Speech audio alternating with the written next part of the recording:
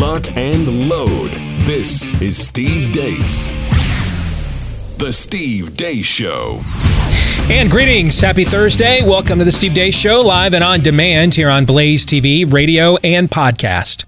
Steve Deace here with Aaron McIntyre, Todd Erzin, and all of you at 888-900-3393. Again, that's 888-900-3393. Steve at stevedeace.com is how you can email the program. You can also let us know what you think about what we think via the stevedeace.com inbox by liking us on Facebook, following us on Twitter at Steve Deace Show, over on Parler at Steve Deace. Check out our new YouTube channel, youtube.com/Steve Deace. You can also check out my new book, A Nefarious Carol, that is dropping on December the 15th. It's the novella sequel to my 2016 book, A Nefarious Plot, which we'll be talking about later today with Theology Thursday. You can pre-order your copy today to make sure you get yours just in time for Christmas.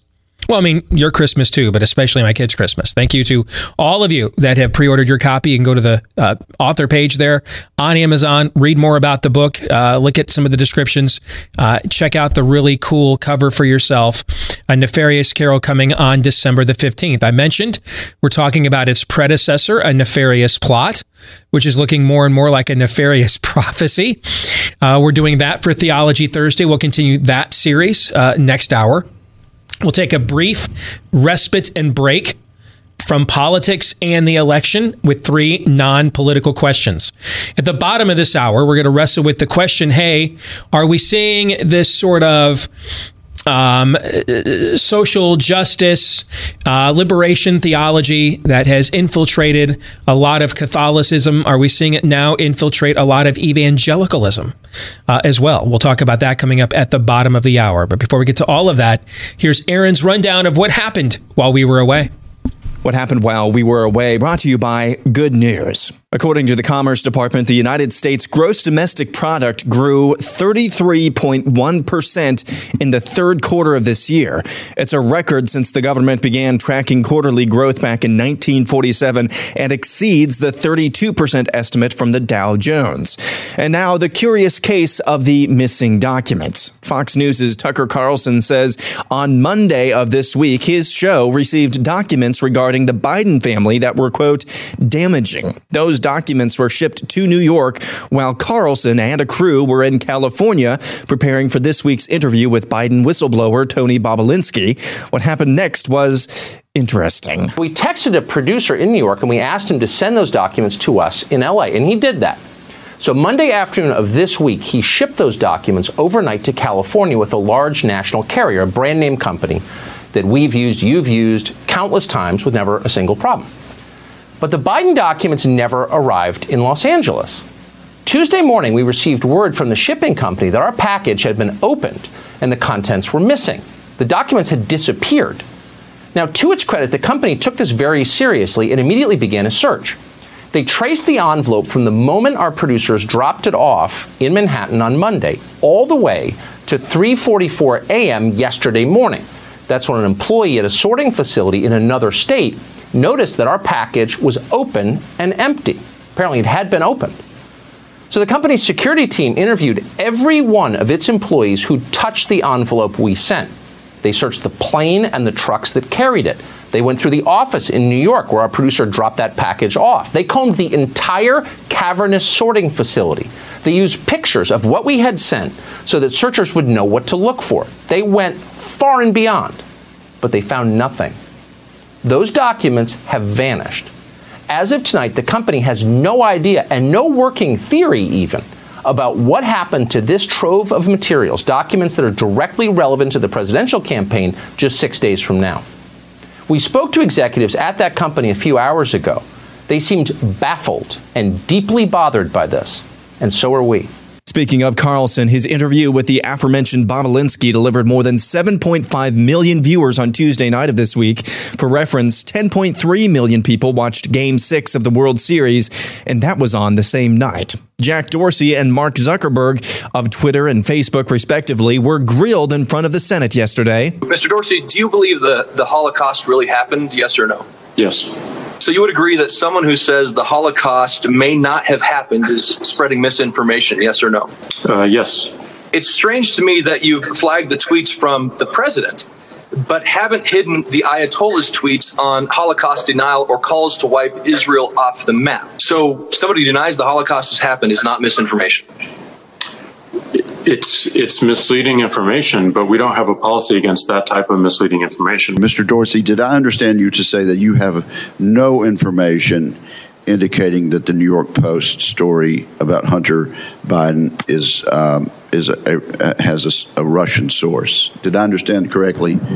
Yes, not that I'm aware of. Is that also your answer, Mr. Zuckerberg, that you have no information at all? You don't have any such information, do you? I do not myself. Washington Post tweets, pro-Trump voices have Mark Zuckerberg's ear. Is that why Facebook undermines liberal news sites? Ayatollah Khomeini tweets, yes, that's a real thing. The next question to ask is, why is it a crime to raise doubts about the Holocaust? Why should anyone who writes such doubts be imprisoned while insulting the Prophet is allowed? Dr. Mahathir Mohamad, former Prime Minister of Malaysia, tweets, Muslims have a right to be angry and to kill millions of French people for the massacres of the past. And that's where we'll go next. Across the pond, a terrorist entered a church in Nice, France, and killed 3 people with a knife, including the beheading of one 70-year-old woman before being shot and injured by police and taken into custody. The mayor of Nice, Christian Estrazi, says the man had said Allahu Akbar several times while he was being arrested and handcuffed by police. The mayor went on to say, quote, enough is enough. We have to remove this Islamo-fascism from our territory. 2 weeks ago, a history teacher, Samuel Paty, a 47-year-old, was beheaded outside his secondary school in northern Paris after showing his class caricatures, including one of the Prophet Muhammad, during a discussion on free speech. Back stateside, the Girl Scouts deleted a tweet and then apologized for the tweet, congratulating Amy Coney Barrett on being the 5th woman confirmed to the Supreme Court. Quote, earlier today, we shared a post highlighting the 5 women who had been appointed to the Supreme Court. It was quickly viewed as a political and partisan statement, which was not our intent, and we have removed the post. You may remember a couple of years ago when the New York Times, actually, no, you probably don't remember it because that's the New York Times, but anywho, a couple of years ago, the paper published an expose written by the pseudonym Anonymous, who purported to be a high-level cabinet official in the White House who wrote of a secret resistance working against the president within his own administration.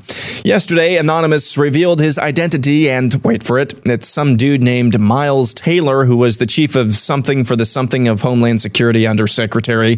Taylor, if you want to know anything about the lack of credibility he possesses, left the White House to join CNN as a contributor and said this on CNN in August. You're not anonymous. The president, and I certainly don't want to. I wear a mask for 2 things, Anderson, Halloweens and pandemics, so no. And finally, in completely unrelated news, what happens when you mix a cable news reporter and supposed hurricane force winds? Answer, fake news. Landed across the U.S. here just this hurricane season, and we're still dealing with some more as well. So some people perhaps tried to venture out. And that's what happened while we were away.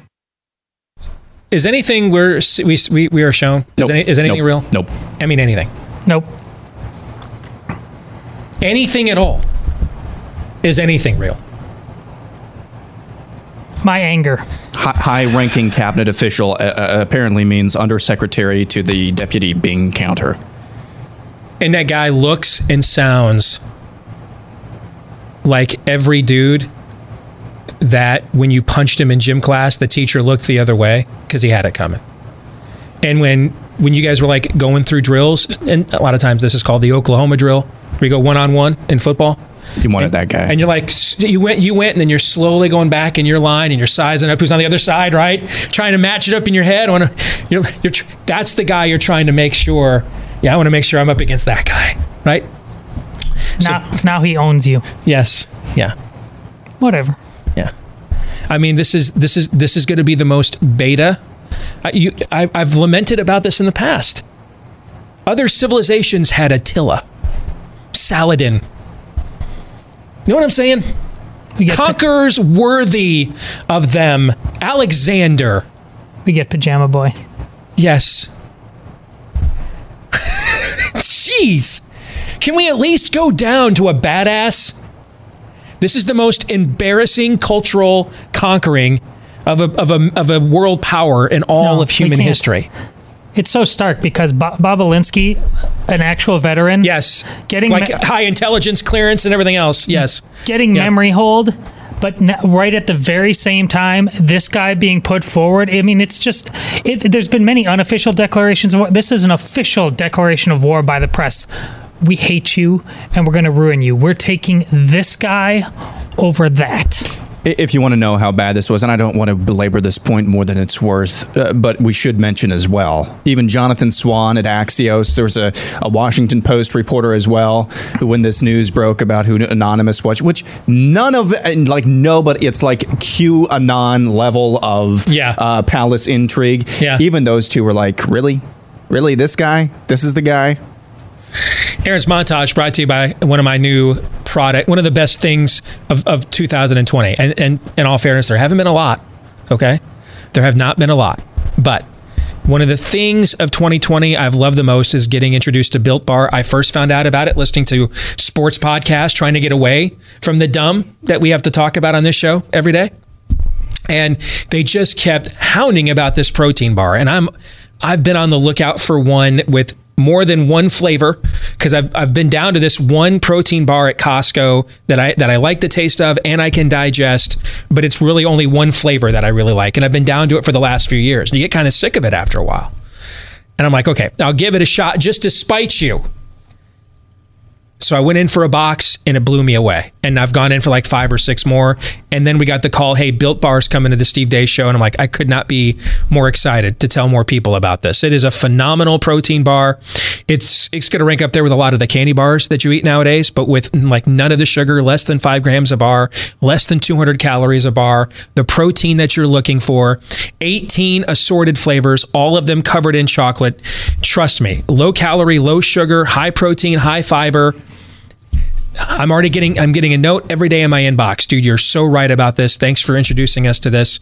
If you want to take the plunge with Built Bar, BUILT, by the way, Built Bar, use the promo code DACE for 20% off when you go to their website. Only place right now you can get Built Bars at BuiltBar.com, BuiltBar.com, and use the promo code DACE. All right, for the overtime today, we're going to discuss an interesting tweet from a Fox News producer that I retweeted last night. His observations on a core difference between the left and the right in America. That the right seeks out dissenting voices and the left does not. Is that true? And then if it is, what does it say about both sides? And then what does it say about our future ability to live together? We'll get into that in the overtime today. If you are a Blaze TV subscriber, go to blazetv.com/Dace and it will be posted there for you after we record it following today's show. You can watch it on demand when it's convenient for you. But if you're not yet a Blaze TV subscriber, I mean, if you watched those clips of Jack and Zuckerberg that Aaron showed, and there's more, the Ayatollah can tweet whatever he wants, apparently. Any anti-Semitic rant he wants, any denial of history he wants. Donald Trump cannot tweet an actual story that's been reported about voter fraud in Pennsylvania.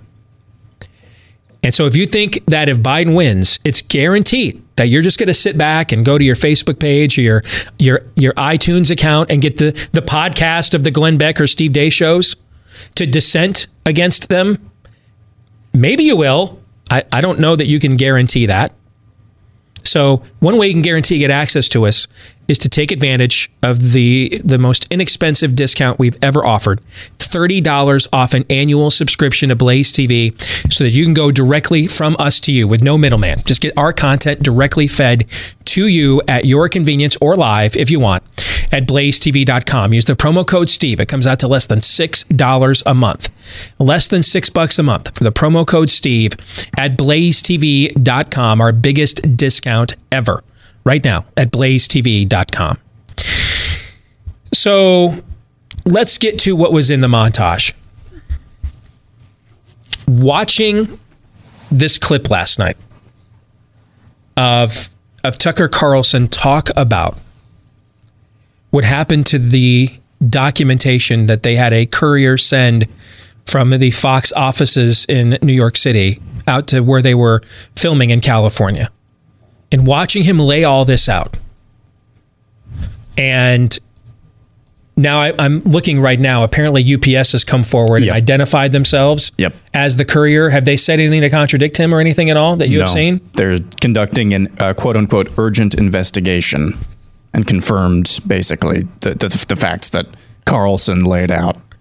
So I worked at UPS in college. Was a member of the Teamsters Union at UPS. I made sure to leave in good standing. I got paid very well, made $10 an hour as a part-time employee while I was in college. That was like in the early 90s, man. That's good money. All right. First class company all the way. Hard work, loading trucks at UPS. I think you've done it in the past too. Yeah. It ain't for the faint of heart, which is why the first opportunity I had to get out of there and do next day air packages instead, took full advantage of that. All right. It's a workout. But it's a first-class company all the way. And you have to understand, those of you that have not worked at UPS, you've shipped something there, but everything is digital. Everything is. I mean, it's really hard to just have something opened and not know how that occurred. They've got all kinds of layers of policies for that. It's really difficult, which makes it very difficult to damn near impossible for me to believe that of all the packages that UPS just happened to have this happen to, given its extensive accounting system. That's why a lot of people use it instead of the post office, right?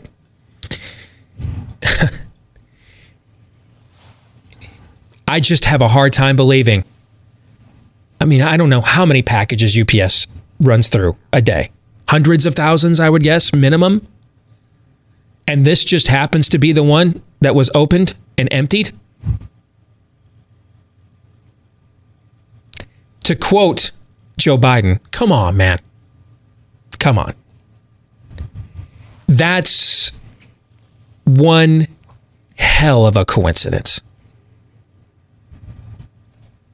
Like, I got struck by lightning 6 times. Kind of coincidence. Oh, man. I just happened to be the only guy left on Earth, and I stumbled in when America's greatest swimsuit model was on the rebound and desperate. And I gave her the cheesiest line I have, and it worked. Kind of luck. That doesn't happen in real life. There's no way that's a coincidence. No way. It's brazen and it's out in the open. And you have to ask yourself, if they can penetrate the fourth wall of the UPS delivery system to that extent, what else can they do?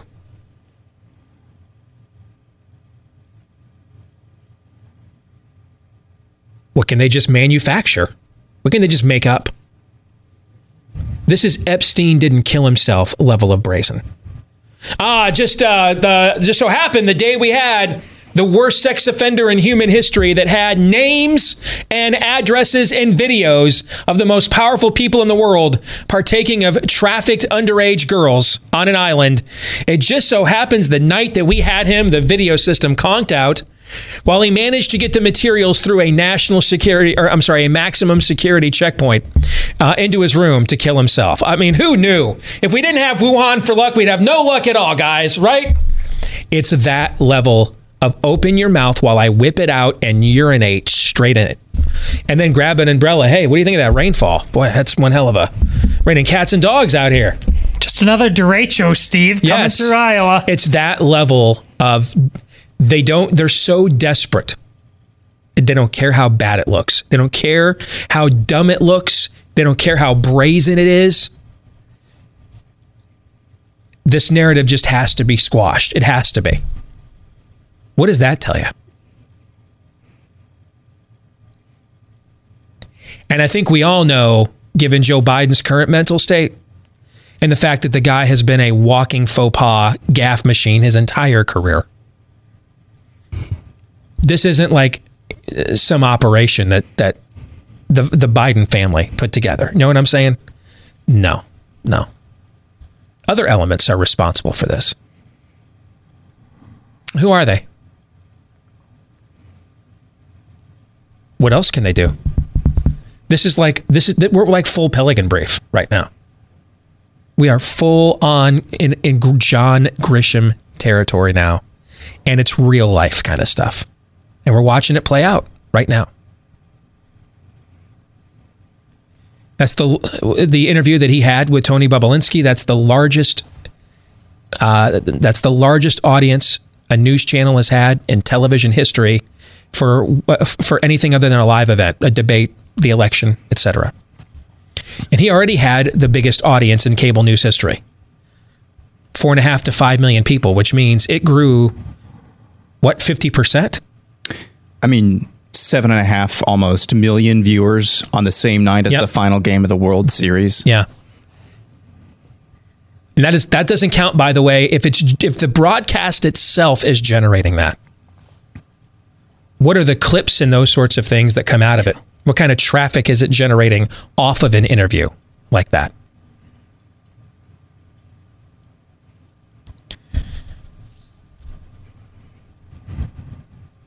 I'm telling you, by the time we get done with this, at the rate they're going over there, they're going to turn me into a smarter Alex Jones. How do I come up with, if Occam's razor is in effect, how do I come up with anything other than a conspiracy theory about what happened to Tucker Carlson's documentation? You can't and you shouldn't. Because I've worked there. By the way, you want to know where I worked? Just so you guys know, in the early 90s, I worked at the Grand Rapids, Michigan UPS plant, which was the pilot plant for when they went full digital at UPS. We were the pilot program. We were the first plant to go full digital. We were the pilot program for the entire company at the time. I have to imagine their processes for tracking packages has improved immensely, even since the early 1990s, I would imagine. Sure. And you don't stay in business competing against the United States government. So it's hard to compete against a government that can print money. Hard to compete against an entity that can print money when you cannot, right? Hard to do that. And yet, you think UPS has stayed in business this entire time because this happens to them all of the time? Why do people go to UPS instead of the post office? So that stuff like this does not happen. To me, this story is chilling. And it's reminiscent of the Epstein story. It makes it really difficult to deny that there's unseen forces at play when you see stuff like this. You have any thoughts on this, Todd? Well, you extrapolate. I think it's just official now. The only way, I'm speaking for me, but the only way Donald Trump loses this election is through corruption at this level, in my opinion. Based on what we saw with the economic numbers today, most other things that I think any reasonable person can track, Donald Trump can't legitimately lose this election at this point, unless some other weirdness happens between now and Tuesday. See, this is though goes to what I was talking about yesterday. Right now, you have to ask yourself, do you believe that a bunch of blue state governors who practice, and some red state governors did as well,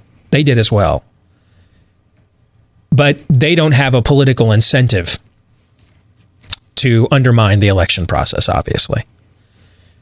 So do you believe a bunch of blue state governors that practiced voodoo, flat earth, junk science to justify keeping their people locked up for most of this year are now, and I'm looking at you, Tom Wolfe, I'm looking at you, Gretchen Whitmer.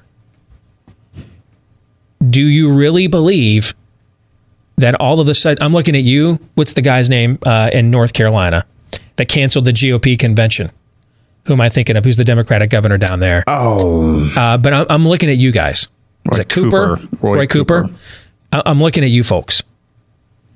Do you really believe those people are now going to suddenly preside after all the science and data and reality they've denied since the middle of March? Do you believe now, 8 months later, on the first Tuesday in November, they're going to suddenly preside over a fair election that doesn't give them the result that they want? I don't. Neither do I. I don't. And that's what I'm afraid of. I don't like believing such things, by the way. But I don't. I don't believe that. And I want to believe that, because I know what the alternative to that is. And it's, Dana Carvey once said, impersonating George H.W. Bush, it's bad, it's bad. I know what the alternative is to it. But I don't believe that. And I think he has to win by a margin that cannot be denied. You know what I'm saying? Mm-hmm. And I don't think he's popular enough to do that. Now, I'll tell you, I voted early today. The reason why is I'm going to Dallas next week to cover the election with Blaze TV. So I'm not going to be home to vote in person. I'm going to be down there. So for the first time ever, I voted early, and I voted today. For the first time since 2004, I voted for the Republican presidential nominee for president. I voted alternatives the last 3 elections. This is the first time I voted for the GOP nominee for president since 2004. I voted for Donald Trump today. So I think he's worth a second term. I want him to win. I just look at the links these people go to. I mean, there's a clip out today of MSNBC reporting on what's going on in France and just totally ignoring the Allah Akbar chants. I have a hard time believing that when given power, now MSNBC doesn't have power.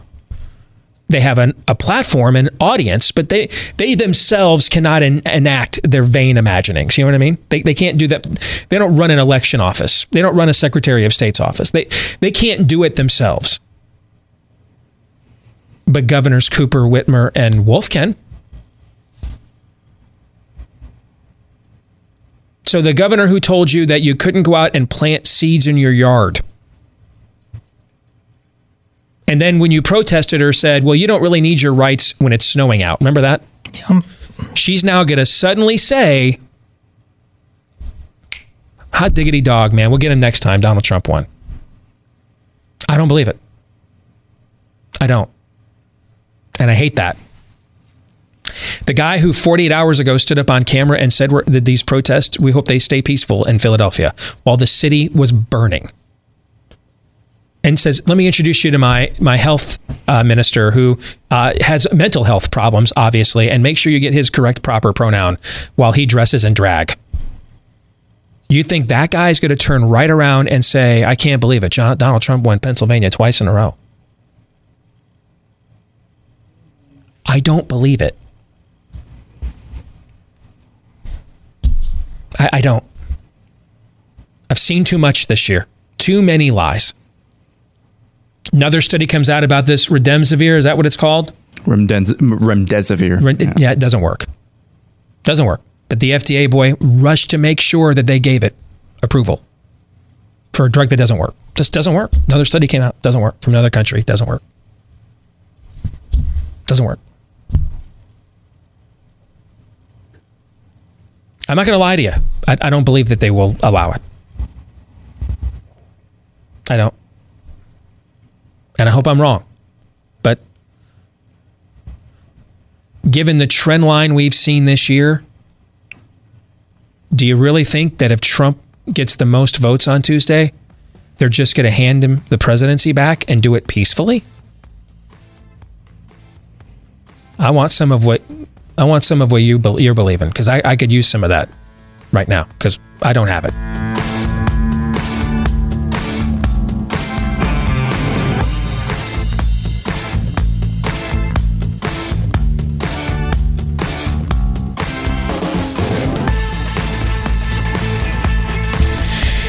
So what does COVID-19 have to do with potentially losing your home? Turns out it might be a lot, because cybercrime has skyrocketed more than 75% this year, according to the feds.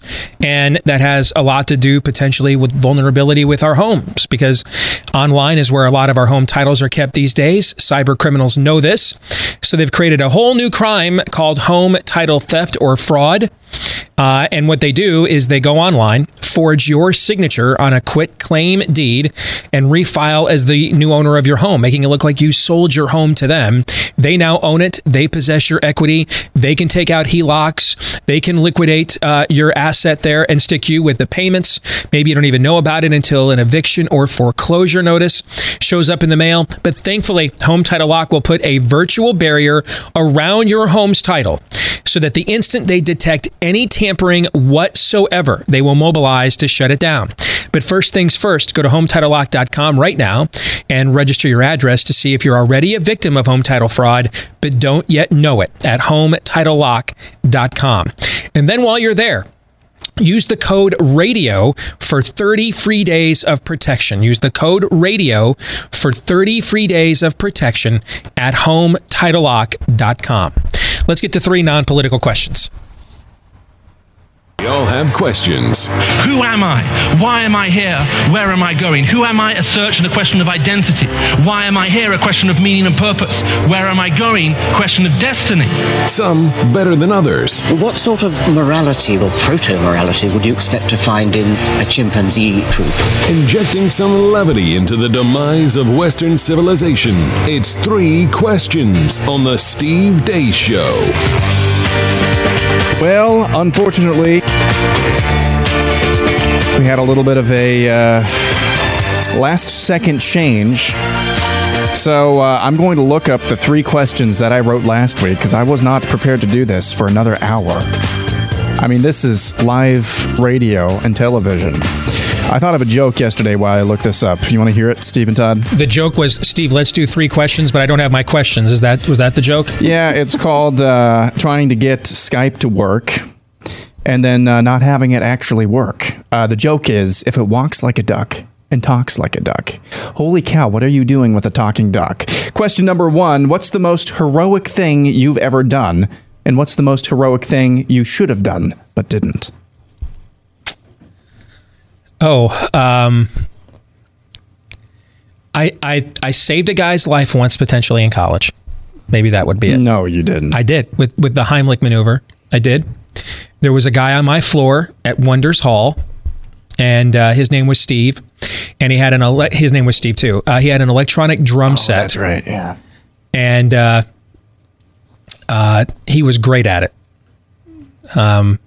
I mean, he used to be able to, this is, way before Guitar Hero and stuff like you can do now, or Rock Band at home. He had like an electronic drum set and he used to sit back in his dorm room and try to play along to Keith Moon of The Who. And he was, pretty close. It was really cool. And we were watching like the debut episode of Beavis and Butthead, and they played frog baseball. Do you remember this? I do. They played baseball with a frog. All right. And it was hilarious. All right, just watching him throw this frog back and forth. We go down to the cafeteria for dinner after watching this as a group of guys, and we're joking and laughing about it. I think they're serving London broil that night at the Michigan State Wonders Hall cafeteria. And we start, joking around about the Beavis and Butthead episode, and I'm sitting next to him, and next thing I know, man, dude just starts gagging. And everybody kind of froze. And he was a little, he was a wee lass. He's a little dude. So I was skinnier then, but I was still a lot bigger than him. I didn't know that. No one taught it to me. I just saw it demonstrated, and they always used to warn you, hey, you could break somebody's sternum and stuff with it. And I thought, my mind's like, hey, if I try to help this guy, I might seriously hurt him. And then the whole lunchroom stops and turns around, and instinct took over. I jumped up, grabbed him, and did the best version of it that I had seen demonstrated before. And this piece of London broil, man, came flying out. So I guess that's another way of telling you I've not done anything heroic since whatever was the date that Beavis and Butthead debuted on MTV, because it was that night. So 1992, 1993. So it's been a minute since I've done something heroic. So do you remember the debut or just saving a guy's life? Well, it was all encompassed. It all happened the same night. Okay. So I remembered it as a package deal. When was the last time I could have done something heroic and I did not?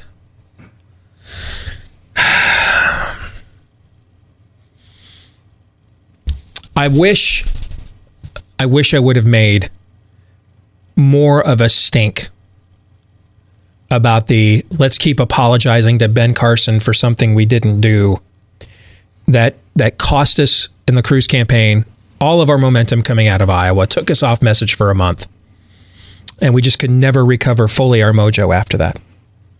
I wished I would have, and I believe me, you guys know I was raising some of a stink about this, but I mean, I wished I would have really just gone to the mat of risking relationships by saying, we're going to blow this whole thing on this non-stupid story. I wished I would have done that. So I'll go with that, maybe. Well, I've talked about it on the show today. I'll probably put my, when I got arrested at the Des Moines Register and the follow-up therein, and how many forces tried to make it go away, and I wouldn't let that happen, and I ended up coming out clean on the other side. So that's probably that. It's funny, the story, you just living life and things that pop back into your head every once in a while. A time when I believe I was a freshman in high school, and I witnessed some other kids in the lunchroom kind of hazing, tormenting a special needs kid. Every once in a while that just flashes into my brain. And I wasn't a part of it, but I just didn't do anything. And it's that kind of thing that it's funny, people always talk about, why aren't you more sensitive? Why do you go about things the way you do? As if they're trying to, so they can continue to perpetuate their various scams, make it seem as if I'm bullying anybody. But ultimately, to be a bull in the china shop is one of the things you must be willing to do. As Steve just got done saying about that ridiculous narrative, you just must explode it. But in terms of real bullying, I absolutely hate it, which is why I hate fake nonsense public school bullying policies that are all words, but when it's really time to do something, nobody does a damn thing. It's why when all my kids went to school for the first time, and I've just got 4 daughters, I don't have boards where you teach that lesson about playground justice, things like that. But all my 4-year-old girls, when I send them off to preschool, I said, the only thing I ask of you is when you see somebody being bullied, you need to stand up for them, no matter what. No matter what.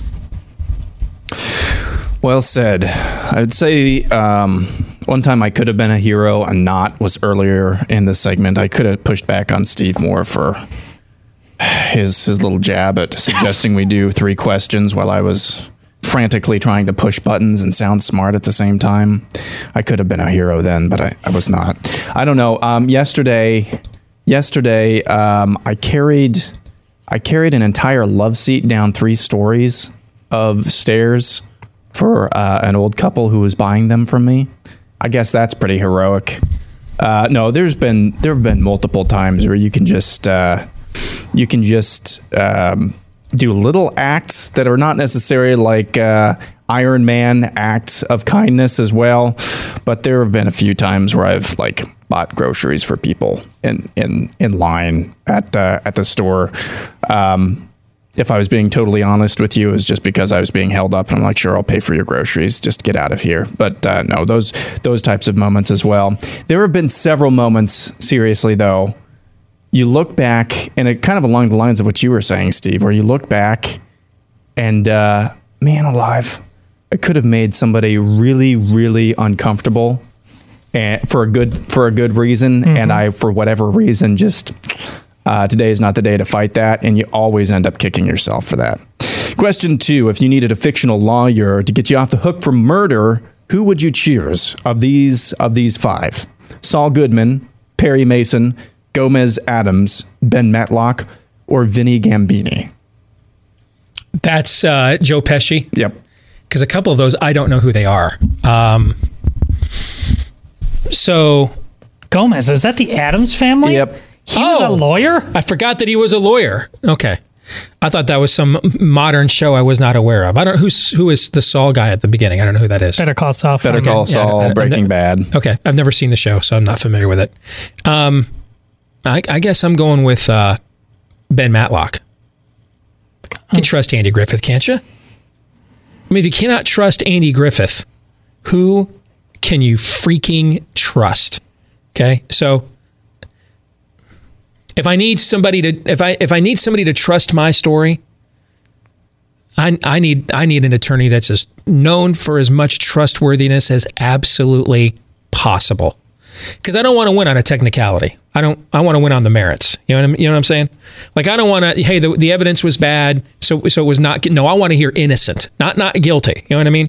Like innocent. Like I want to be absolved, of this. So give me the most earnest guy on the list. I'm going with Andy Griffith. Who was the first one? The Better Call Saul guy. Saul Goodman. Ben, I think I'm going Perry Mason. Yeah. He's got the most gravitas, I think. My top two are Saul Goodman and Vinny Gambini. With Saul Goodman, though, there's at least a 95% shot that just by associating with him, you're going to end up with a cartel bullet in your head and out in the middle of nowhere in the New Mexico desert. What possessed you to ask this question? Why is that always a relevant question? What possessed you to ask that? It's just a creative question. Okay, all right. Vinny Gambini is probably who I would. If a guy like that, well, you're a Ute. Yeah, I'm a Ute. Yeah. If a guy like that can get a couple of people out and learn that much in that short of amount of time, get a couple of guys off the hook for murder. He's been known for getting Utes off. Hey, that's not what I meant. If a guy like that can get Marissa Tomei to date him. Yeah. There's some game there. That's a good call, too. Yeah. I hear you. So I think I'm going with Vinny Gambini. Question 3, which Star Wars character would you most like to have over to your house as a guest? That's a really good question. Because, man, I could take that in multiple directions. Multiple. Obi-Wan. I could make that call. Yeah. Obi-Wan, because there's that side of him where, and it's in Attack of the Clones, just another dreadful Star Wars movie, but when he just walks into the bar and he goes and gets a drink and Anakin says, "What are you doing?" I'm having a drink. What do you think? I think he can do casual pretty darn good. And yeah. I think I'm going with Han. Yeah. Because I don't think you're sitting at dinner, you want to hear some stories, right? Like one of the greatest dinners, it was actually a lunch, but one of the greatest meals I've ever had in my life was with former Ohio State football coach Earl Bruce. And when he was coaching our arena football team here. And he found out I was a big Michigan fan. And I just sat down for a couple of hours while he was taking them back, man. And just the stories he told, I still tell these stories to some. I've got to clean them up quite a bit, but the stories he told about Woody Hayes and just the old school guys, that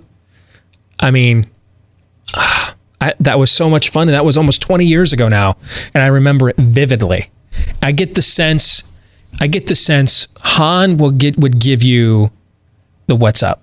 What the stuff that was really going on behind the scenes, I just think it would be completely and totally unfiltered and GQ smooth at the exact same time. So I've got to go with Han. Yeah, but Obi-Wan's got Jedi stories. I think Han would have some of those as well. He was he was there for the return of said Jedi. He was there. So I think he's got some cool stuff too. I think he'd give me the 411 on everybody. Everybody. He's kind of the interconnective tissue to that entire universe, right? Because he was also the guy who handed it off to the next generation in The Force Awakens as well. So I think I've got to go with Han. I would say probably Lando for some of the same reasons. I mean, he's an interplanetary man of mystery, at least in some respects, and he would have a lot of great stories as well. It's a toss-up between Lando and is it Mando, the Mandalorian as well? That would be an interesting house guest, although I don't think there'd be a whole lot of storytelling going on with a Mandalorian. So probably a toss-up between those two. How about Chewbacca? That's like 800 years of good stuff right there. If you can understand him, you couldn't understand. But if you can, you couldn't. A translator. Yeah, I'd be concerned. I couldn't understand half of what Yoda would have to say because there's 900 years of that. Yeah, but even that, Yoda, that would. I think you'd last maybe a half hour with Yoda and like, okay, thank you. Yeah, why not Luke? Because I don't want him over for dinner. Like I want to see him go out and do stuff. You know what I mean? Like if we're talking dinner, we're enjoying a meal, we're sitting around, we're kicking it.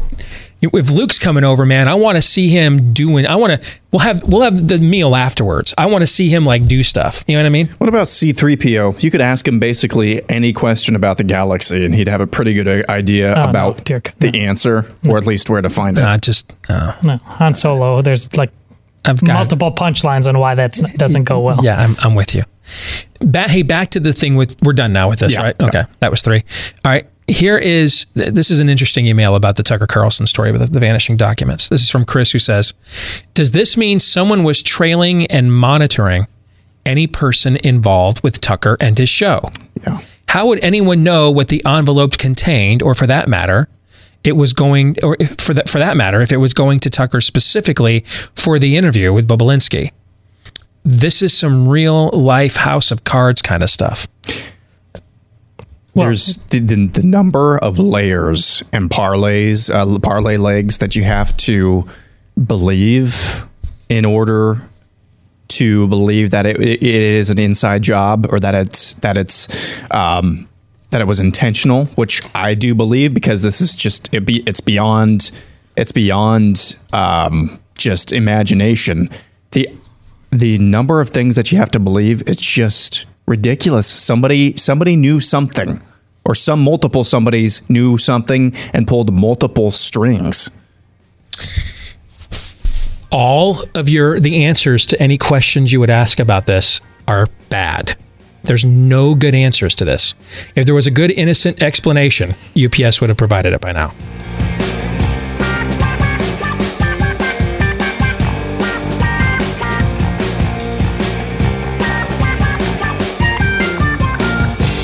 Back with Hour 2, live and on demand here on Blaze TV, radio, and podcast. Steve Deace with Todd Erzin, Aaron McIntyre, and all of you. Let us know what you think about what we think via the stevedeace.com inbox. Steve@stevedeace.com. That's how you can email the show, DEACE. Like us on Facebook and follow us on Twitter @Steve Deace Show, over on Parler @Steve Deace. Check out our new YouTube channel, youtube.com/Steve Deace. And don't forget, we're going to be talking about a Nefarious Plot here in just a few minutes. The sequel book releases on December the 15th. You can pre-order it right now over at Amazon.com and do your duty. Not hopefully just to get a good book, but also to provide my kids a good Christmas. Go over to Amazon.com right now. Pre-order your copy of A Nefarious Carol, the sequel to A Nefarious Plot, releasing on December the 15th. All right, let's get to it. Theology Thursday, as we are looking back on my 2016 book, A Nefarious Plot. And it's brought to you by another book called Not Free America. Mike Donovan is not a guy that probably thought earlier in his public life he'd be running ads on the Steve Deace Show and on the Blaze for a book about liberty, because he comes originally from the other side of the aisle. In fact, he runs one of the country's largest pro bono civil rights law firms. But just as we've seen the evolution from people like our colleague Dave Rubin here on the Blaze, Mike's undergone something similar as well. And he is concerned with how far the left has gone in America, that the Bill of Rights is under attack like never before. And that's what his new book is about. It's called Not Free America. Visit the website, notfreeamerica.com. You can take his Liberty Pledge. Order your copy of the book there today at notfreeamerica.com. Again, that's notfreeamerica.com. So we have been looking back on my 2016 book, A Nefarious Plot. Now, we were originally doing this because we just thought it'd be a nice, cool thing to revisit it. We're going to hopefully start shooting this movie version next year. We're working on that right now. It's leading up to the release of the sequel on December the 15th. We had no idea until we started delving into this again, though, just how uncomfortably on point this book was about a lot of the things we have experienced and covered this year. So, Todd, let's talk about it. What's the chapter we're going to be discussing this week?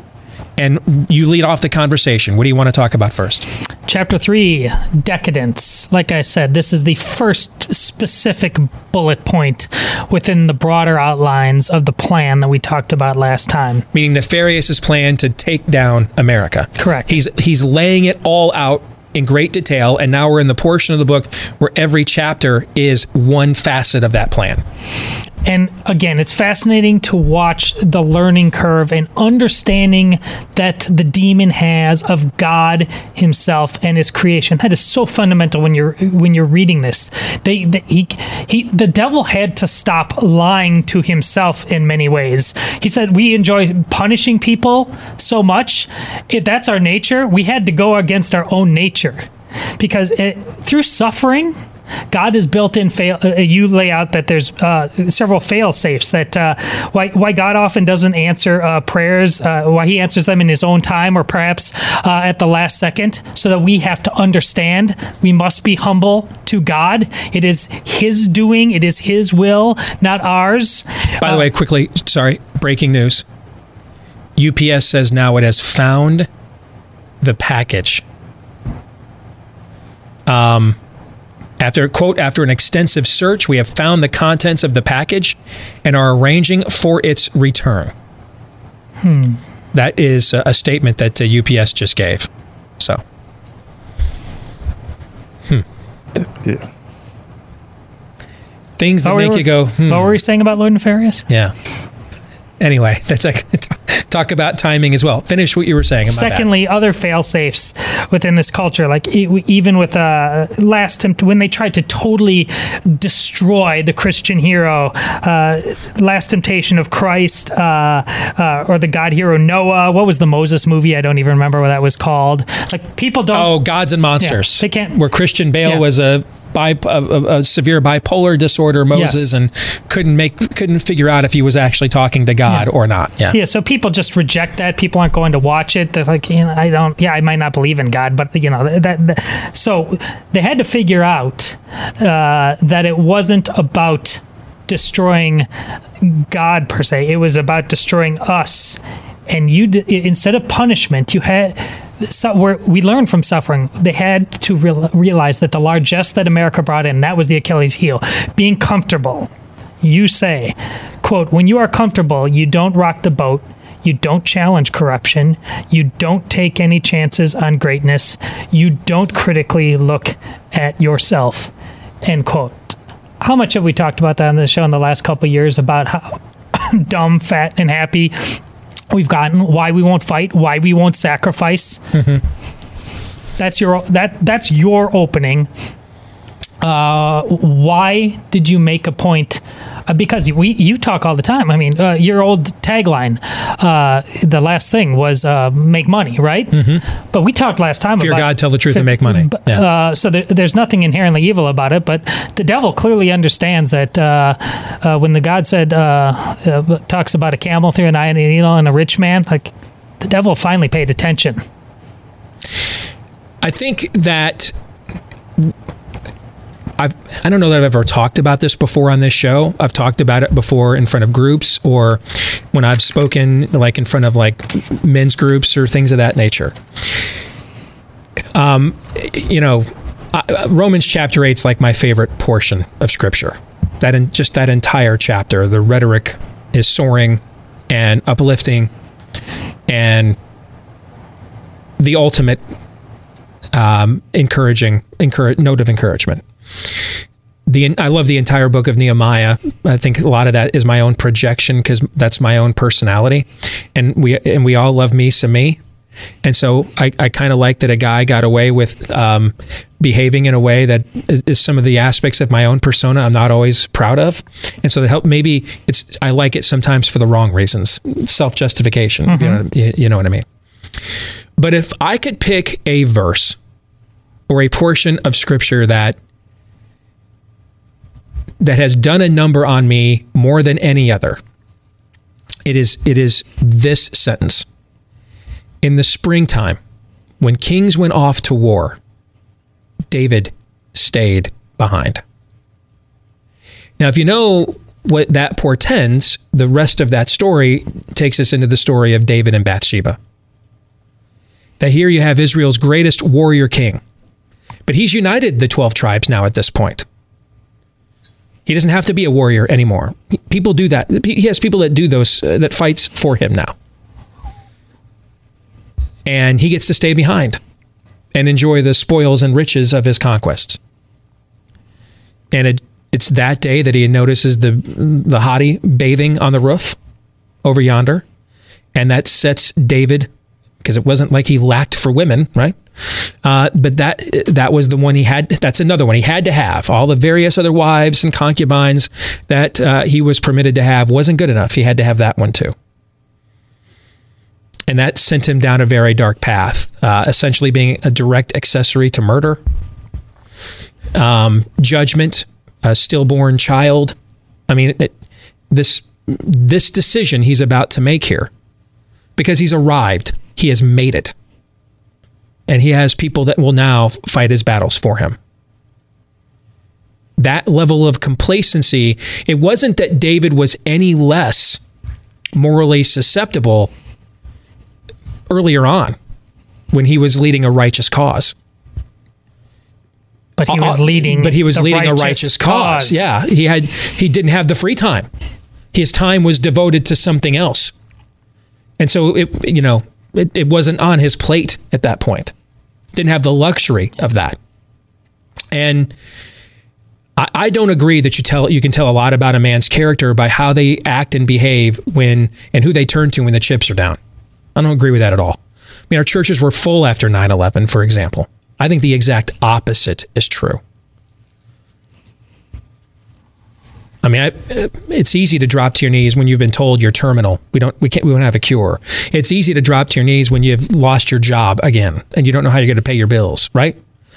I think it's when you think you've got things going on. That's the issue. I think you'd tell a lot about a person's character the opposite way. How they behave and treat others. How they do or don't acknowledge God when they believe, or the perception is that they have arrived to some degree. And now David has arrived, and you see right away the road that he goes down. Because the very same things about David's persona that made him such a great warrior king, those passions and appetites and desires, they don't just turn off now that you own the throne. So that energy has to go somewhere. You know what I'm trying to say? Mm-hmm. The energy the energy and the zealousness and the passion that saw a young man look at Goliath in the Valley of Elah and say, hell no.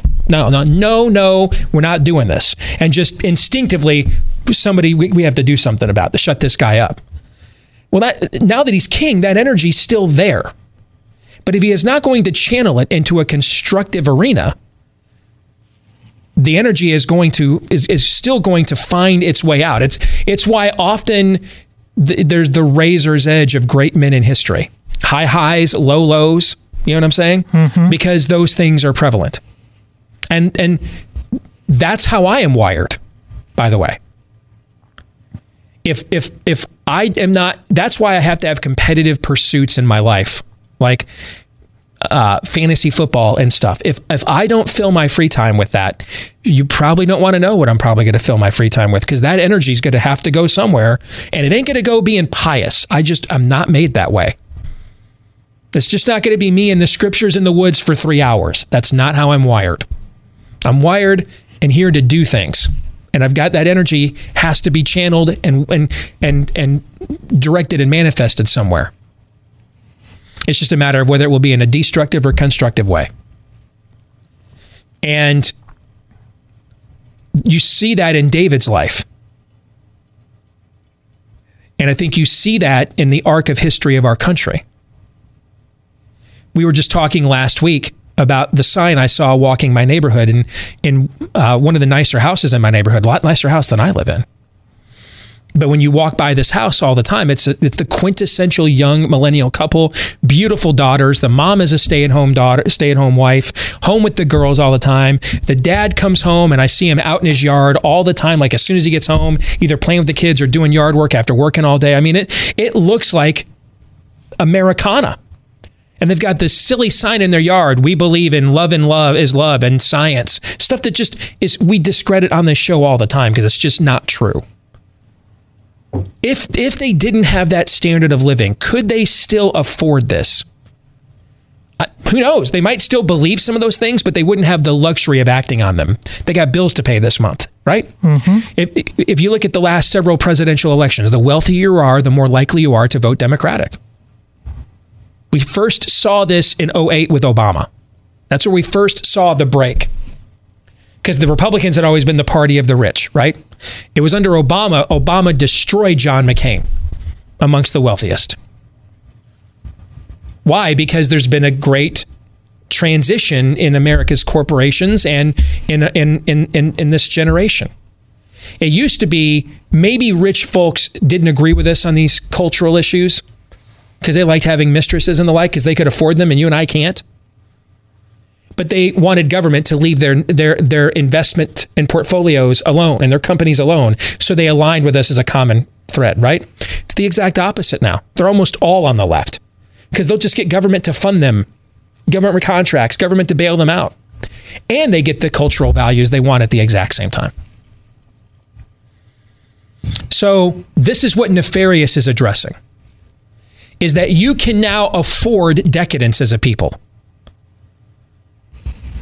You can afford, hey, you know what? I got the babysitter pregnant, $300-400 for an abortion.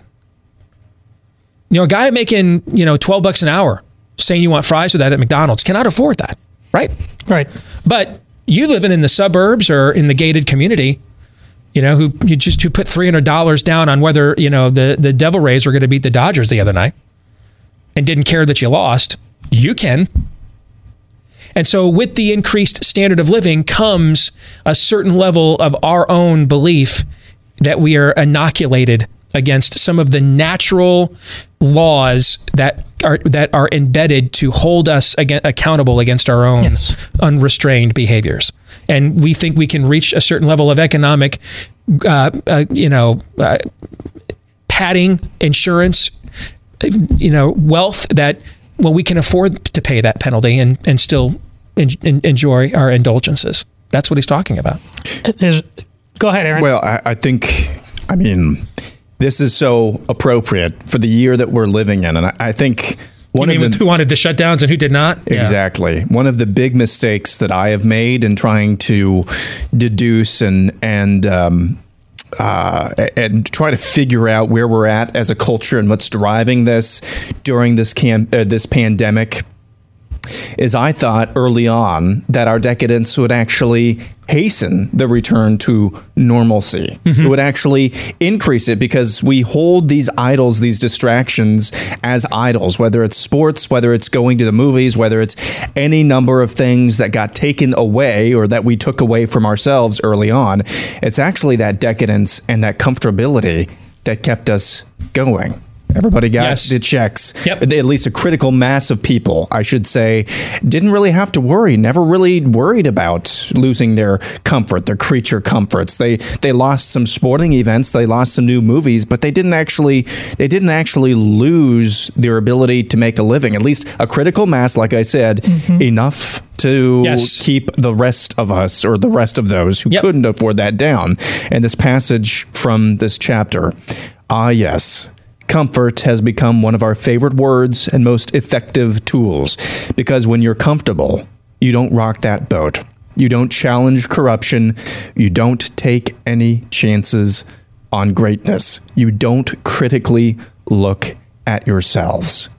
Not taking chances, Steve. Don't look critically at yourselves. Is that not what we have seen en masse, at least from a critical mass of people this year? I mean, it goes to what Scott Atlas was talking about, that shutdowns were a luxury of the rich. I can sit home and rest on my nest egg, or I'm government dependent and they'll just keep sending me checks. It's no coincidence that we suddenly decided, I wonder if the schools are safe, when the original unemployment $1,200 and then the unemployment that was greater than your paycheck, when all that ran out this spring. What was it? June 30th, I want to say, is when that ran out, or somewhere around there.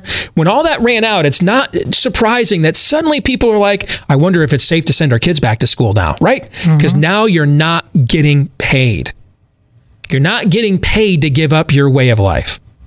You're not being brandished a level of comfort to not have to work.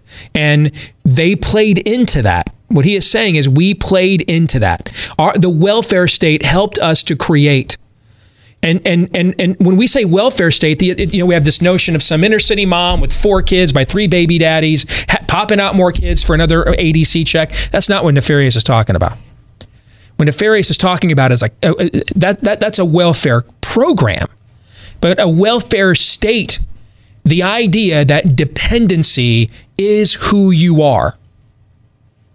And that therefore you can afford the perception is you can afford a certain level of decadence because of the level of complacency that you think you have achieved or is subsidized. Hold that thought, because we're definitely going to get back in that direction. But to put a finer point on what exactly decadence is, and this comfort in this wealth that allows for it, it's not. Decadence may end up getting to the full-on orgy, and in many respects it has, but that's really not the thing. The thing that allows your wealth to not only paper over your sins, but I think more importantly, and you say, it's the thing that you will protect your comfort at all costs. The real definition of decadence, at least in terms of ultimately bringing down this nation, is that you come to have really no standard at all. And if you even try, you're just you'll be called a bigot or something. Why would I want that? We go back to not rocking the boat. That's what the most dangerous level of decadence is in terms of Nefarious and the American experience. No standard. When I was, it's the dual DUAL, dual scenes of Rocky 3, where Clubber Lang's doing the chin-ups on the pipe in the basement, and Rocky's sitting around doing photo ops at Gold's Gym, right? He's lost his eye of the tiger. And I never understood what this was like until my career began to ascend on a national level.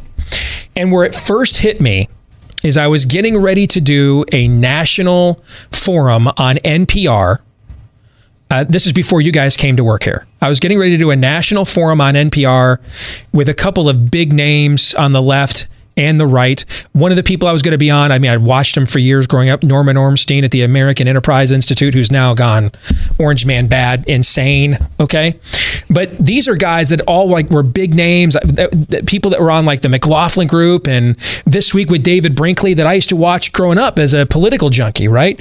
And now I'm on this show with them. It was something on Obamacare that NPR was doing. And apparently they couldn't get anybody else, so they made their way all the way. My national show was just beginning.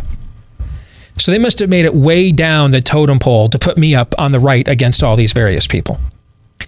And I remember before this thing went on, and I remember thinking to myself, you know what, I need to probably say this a little differently, do that a little differently. And the woman who used to sit in the chair that you sit in, Jen, years ago, she looked at me and said, I'm sorry, who did they invite on the show? And I said, I don't know what you mean. I believe that you were invited. They called and asked Steve Deace to do the show. And I said, yeah. And she said, well, then you should probably just be Steve Deace. And that was the first time that internal mechanism that we have, particularly as men, that when we think we are on the way up or have arrived at some level, how do we just maintain? You know what I'm saying? What's my standard today? And so I took her encouragement, went on that show, and I whooped their ass, frankly, the entire time. Okay, it was 4-on-1, and the odds were not in their favor. Okay, and I realized that even having that internal conversation, that doesn't mean, hey, I might when I'm mad at my son Noah, who's a little man now, a young man now, I might say something kind of brazen right to his face to get his attention that maybe I wouldn't say to my own mom. You know what I'm trying to say? Mm-hmm. I'm not saying there's no prudence of occasion.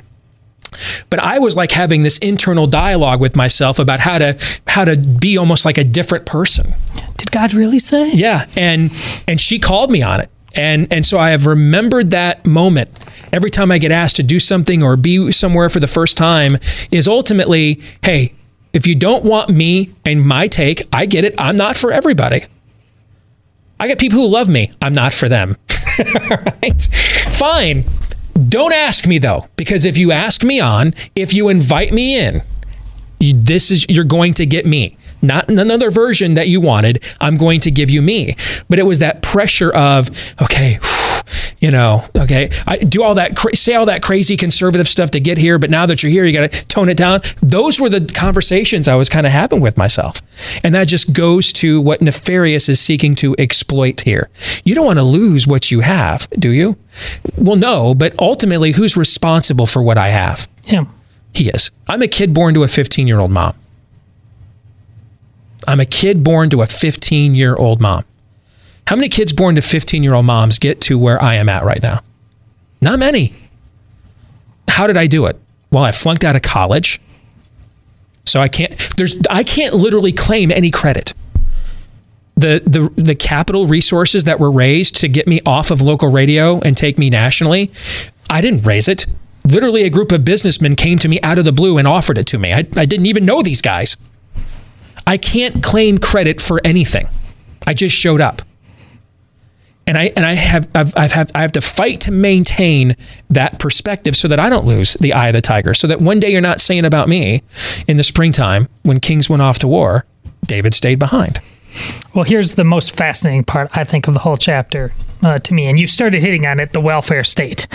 But you described you needed a force powerful enough to bypass the laws of nature and nature's God to make this happen. I mean, that seems preposterous. Mm-hmm. But ultimately, it's a co-option. And this is everything I've ever talked about with the tragedy of American compassion. You don't mention that. I've talked about this book. You don't bring that book up specifically. But that's exactly what you're talking about.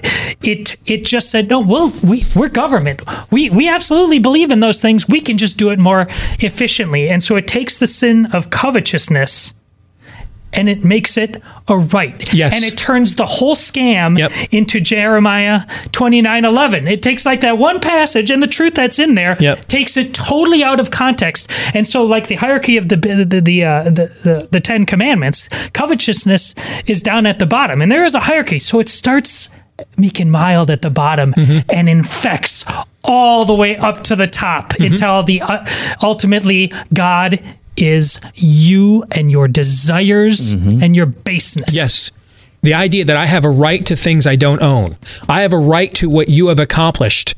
I have a right to something my neighbor possesses that I can't afford or that I want. And it's good because it's equality and what God wants and he loves you. Yes. See, there's a misnomer that homosexuality is the first sin we've ever taken as a people and turned it into a political agenda. It's not true. Oh, no. Covetousness is. That's the basis of the welfare state. You are entitled to that which is not yours. You are permitted to tithe with other people's money. You're permitted to do that. And you look at with the system that God gave the Israelites. He gave them basically a form of a flat tax. Everybody paid 10%. The widow and the rich. It's just 10% of what the rich had. It's a heck of a lot more than what a widow has, right? But it was not a progressive system, meaning that because you were successful, you got punished more. No, you paid more, but you weren't punished more. Everybody paid the same rate. Everybody owed God the same first fruits in terms of the rate. But what that equated to was different based on your personal wealth. We have done the opposite. We have incentivized covetousness. We've incentivized class warfare. I'm reminded of a conversation I had on MSNBC several years ago, and it was during the 2012 election. And I was on a panel, and we were having a conversation about which candidate, Romney or Obama, would be better at creating jobs. And we get to me at the end, and I asked everybody, because that's the way it works when you're the one conservative on an MSNBC panel, you speak last. And so it got to me, and I just said, hey, and everybody on this panel, raise your hand if you've ever gotten a job from a poor person. Because the entire Obama argument was we need to tax the rich more to create jobs. So I'm like, okay, well, raise your hand if you've ever gotten a job from a poor person. No hands went up. I said, yeah, me too. Every job I've ever gotten is from a rich person. So tell me how then we're going to create more jobs by punitively punishing the only class of people that are empowered to create jobs. How does that work? End of conversation, commercial break, and we'll see you guys next time, because they can't answer questions like that. You know why? Because their belief system isn't based in logic. It's based in this covetousness. That's what it's predicated out of. Okay, and that's the difference. It's based. It's policy by desire. I've used that phrase before. That's what it is. I want this to be true. I desire to own this. Policy by desire. And so since now government is co-opted to do something it was never intended for and simply cannot do, as we've talked about, does government just to say, you know what, we tried, we were wrong, it never goes away. No. It never filters itself, it doubles down. So after the welfare state and covetousness, then you get the next version. Well, why isn't this happening? Victimology is created. Yep. And now you take it up to where we are right now. After victimology, you flat out get the upside down. You get unreality. Yes. Because it becomes a feedback loop. I'm a victim because you have something I want that I don't have. And there's no way you could have it because you might not, it's not because you're better than me. I mean, dude, we've got athletes who are the 1% of the 1% of the 1%. All over their social media right now, heading into the election, acting like they're the most oppressed people ever. The co-founder of Black Lives Matters just signed a motion picture development deal with Warner Brothers, arguably the biggest movie studio in the world other than Disney. Nothing says oppressed and like that, right? But I need the struggle is the affirmation. The claiming of victim status is the affirmation. And then that feedback loop between the covetousness and the victimology, it's just a perpetuating cycle that never ends unless an external force breaks it.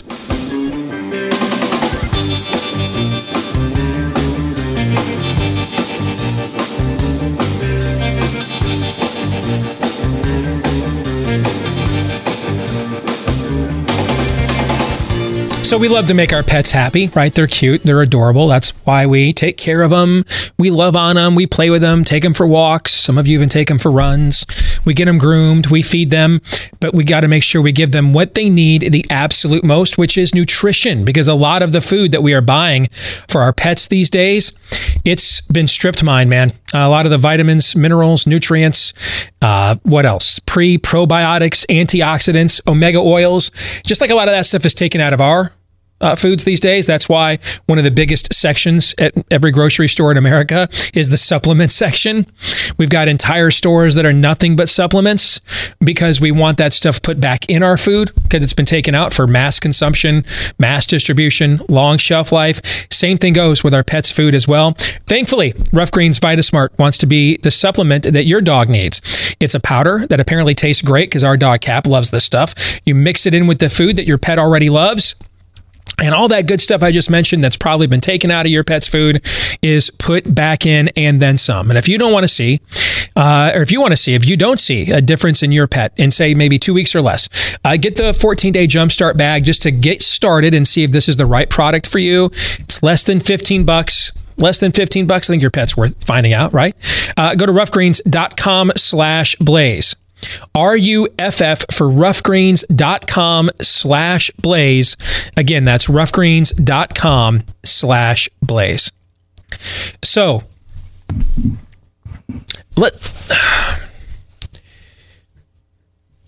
let's end on a positive note today. Because I am concerned. I'm on the record. I'm getting a Florida 2000 vibe from Pennsylvania.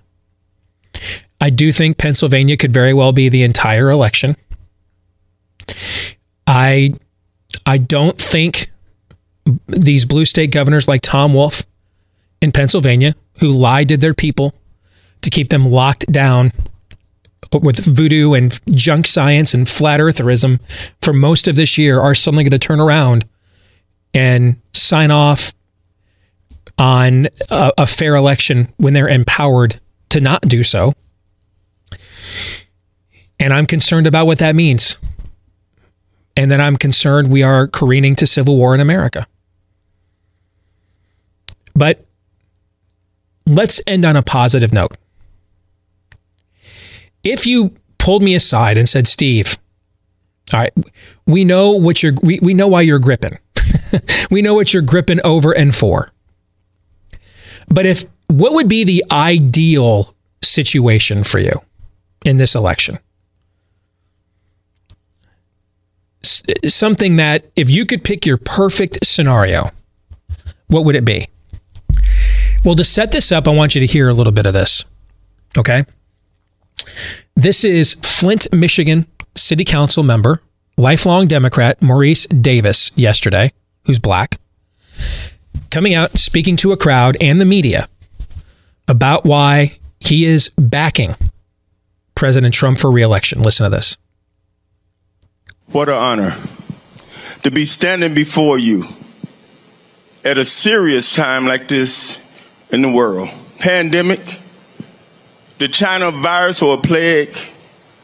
I even caught it and was in intensive care twice. The narrative has been spent. This is not a game, folks. President Trump, Vice President Pence. God used whoever he wants to bring his people out of whatever the problem have to be. Right now, the narrative been spent. President Trump is full of hate. Let me tell you something. The Democrats is full of hate. I'm tired. I've been a Democrat. I am a Democrat all my life. 64 years. Last 4 years, I voted for Hillary Clinton. This year, I decided to go with President Trump. I'm not a bootlicker. I'm not an Uncle Tom. I'm none of those things. I'm somebody that's in a poor, impoverished community. President Trump, thanks to my good friend, Charles LaDuff out of Detroit,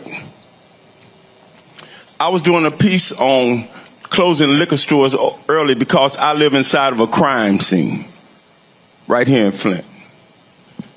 People are in foreclosure right here in Flint.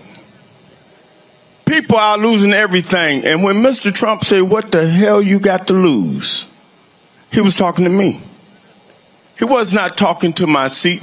Only thing Maurice D. Davis got to lose is a council seat at $700 every 2 weeks. But this is what I got to gain. Instead of being a divided state of America, it's time to be the United States of America. Do you understand what I'm telling you? I don't want to hear fault. He without sin cast the first stone.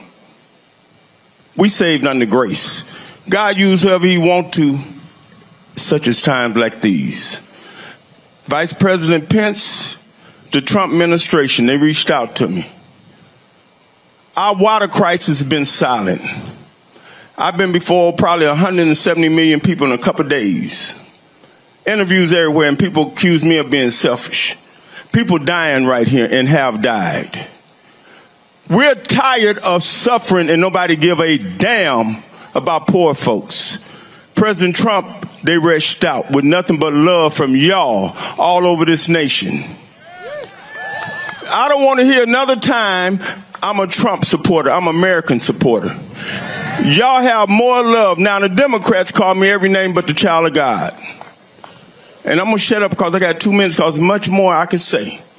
But I'll tell you one thing. This nation is one nation under God. One nation under God. Thank y'all for listening. Thank you.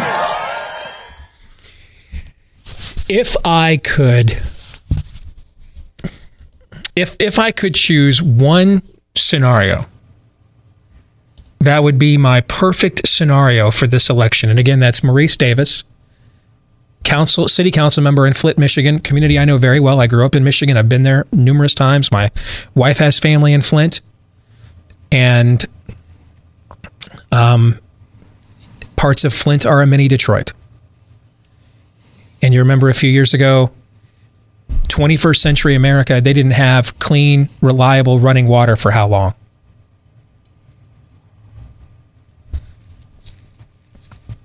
If I could choose the optimum scenario, because one of the reasons I want Donald Trump to win, it's not just that I thought he earned my vote with his accomplishments, and I have been free in pointing out where I think he could have done more. He could be doing more right now to help himself win, cracking down on big tech. He could be doing more. But it's not just his record, but I'm also concerned about what emboldening the sinister forces at work on the left will do to send us careening to a civil war. Because for all the systemic problems we have in America right now, and we have them, is there a better place on earth right now to hand the future off to your children than this place? No. I'd take our problems and our ability historically to overcome them over any other nation's problems on this earth right now. I would. At least as far as my kids are concerned. So if my big fear about where we're at right now is we're careening to a civil war, then I'm obviously going to pursue, and to me, the ideal situation to pursue would be one that would blow that narrative up. One that would take that narrative and stick it where the sun don't shine, and do it in broad daylight, so that those who are pushing this, all of the buzzwords and do-gooder phrases they use to justify it, all get exposed as a scam, like the prophets of Baal on Mount Carmel.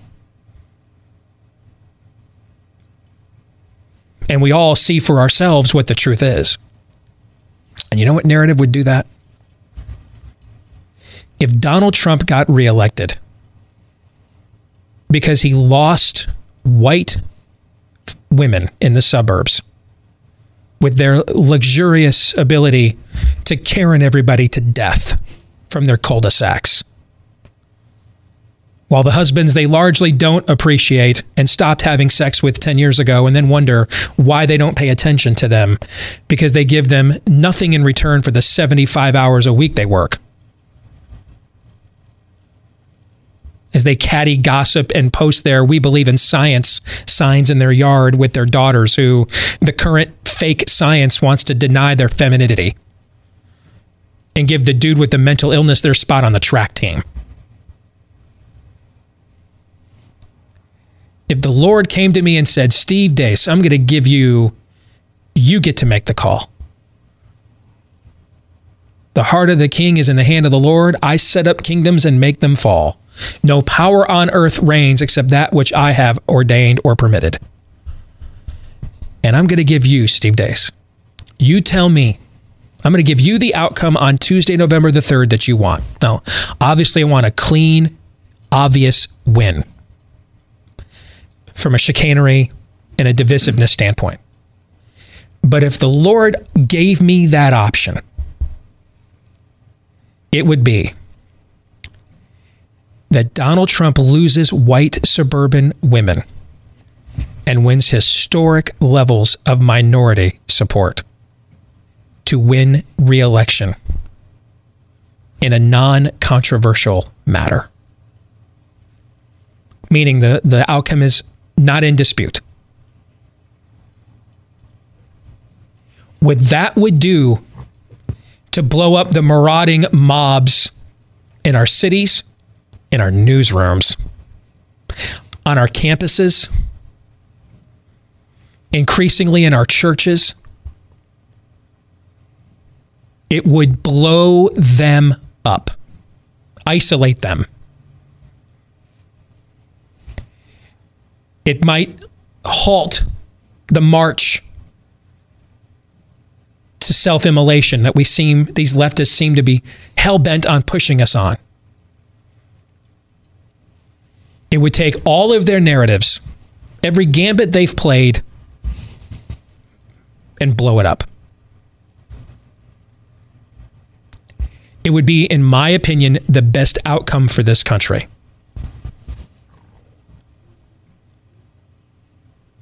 That would be my ideal situation.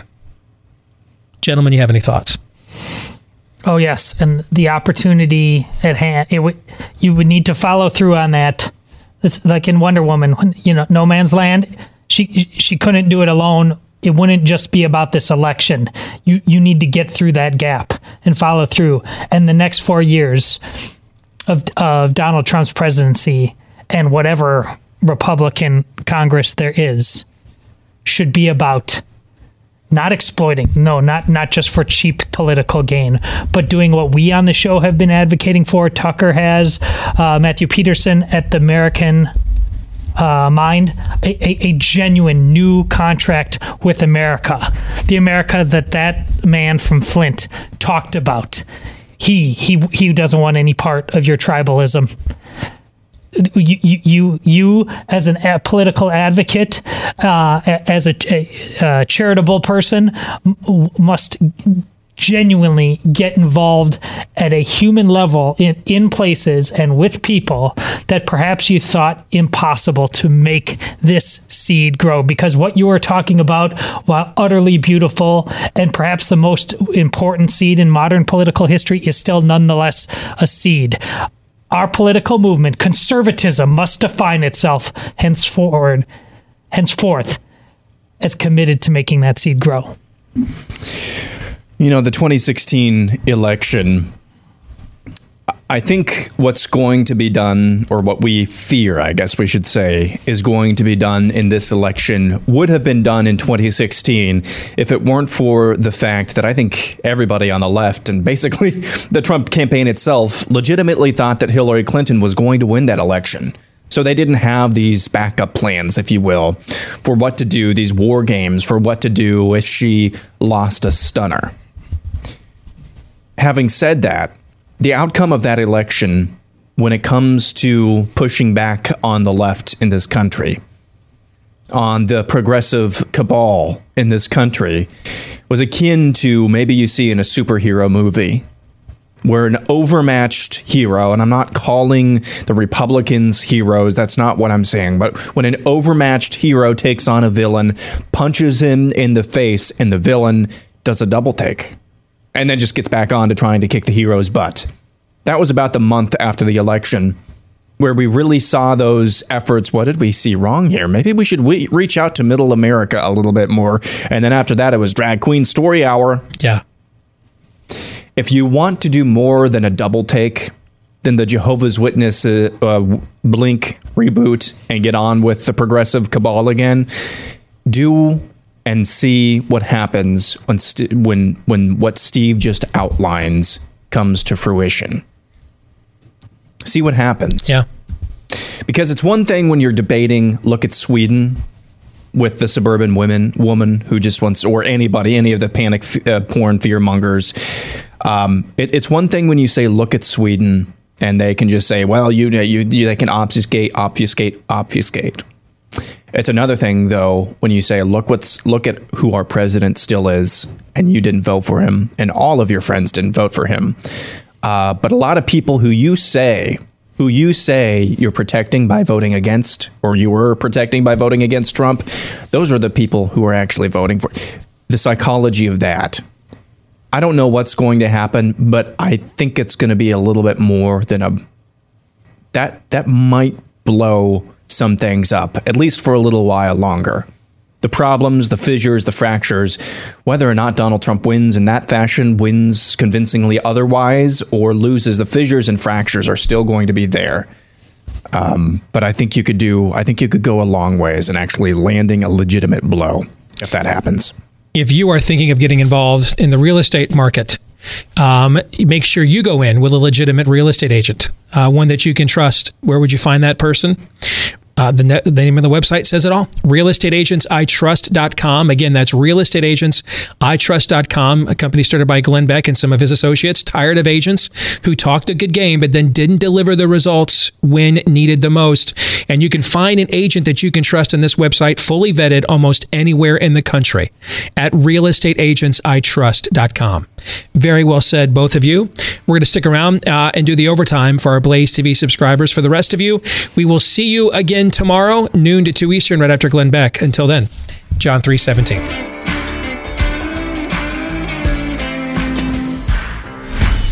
This is Steve Deace on the Blaze Radio Network.